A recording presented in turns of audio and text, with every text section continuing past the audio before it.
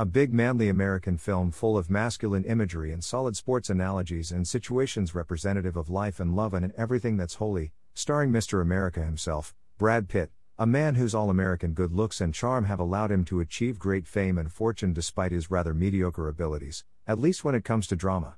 Oh, Jonah Hill, whose perpetually annoying presence really has nothing to do with the America theme this movie has otherwise going for it. Maybe because he's fat and America is considered the land of excess? Or is he here to appeal to the lowly teen demographic who find him funny and thus distributors hope will flock to the theaters to see? I don't know.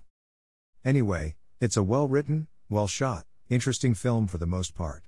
Just a good, solid tale of America's favorite pastime and the various hijinks that take place when Pitt's character decides to go against the grain and try something new. I was actually surprised that it took baseball this long to realize it could apply mathematics when choosing its teams, and just how superstitious and relatively random the whole process was up until it did so. And how stubborn they all were to change. These are millions and millions of dollars organizations have been spending on players, for years, on what essentially amounted to luck of the draw. Scary. And how it all tied together to Pitt's manly American character was a nice touch. Though the American symbolism, if you haven't been able to tell already, was a bit heavy-handed. Hey. It's a movie about baseball, of course it's going to be heavy-handed at times. Overall, I enjoyed the film.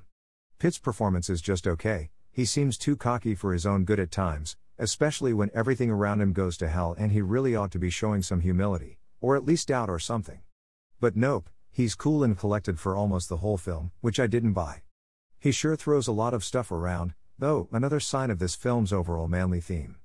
Men throw stuff around when they get angry. Yeah. At least that's how I saw it.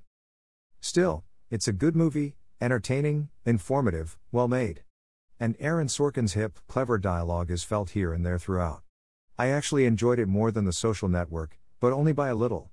I also have a feeling this will be getting a few nominations come award season. Not many, but a few.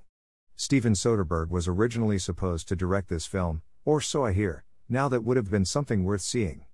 Still, it's worth watching as it is.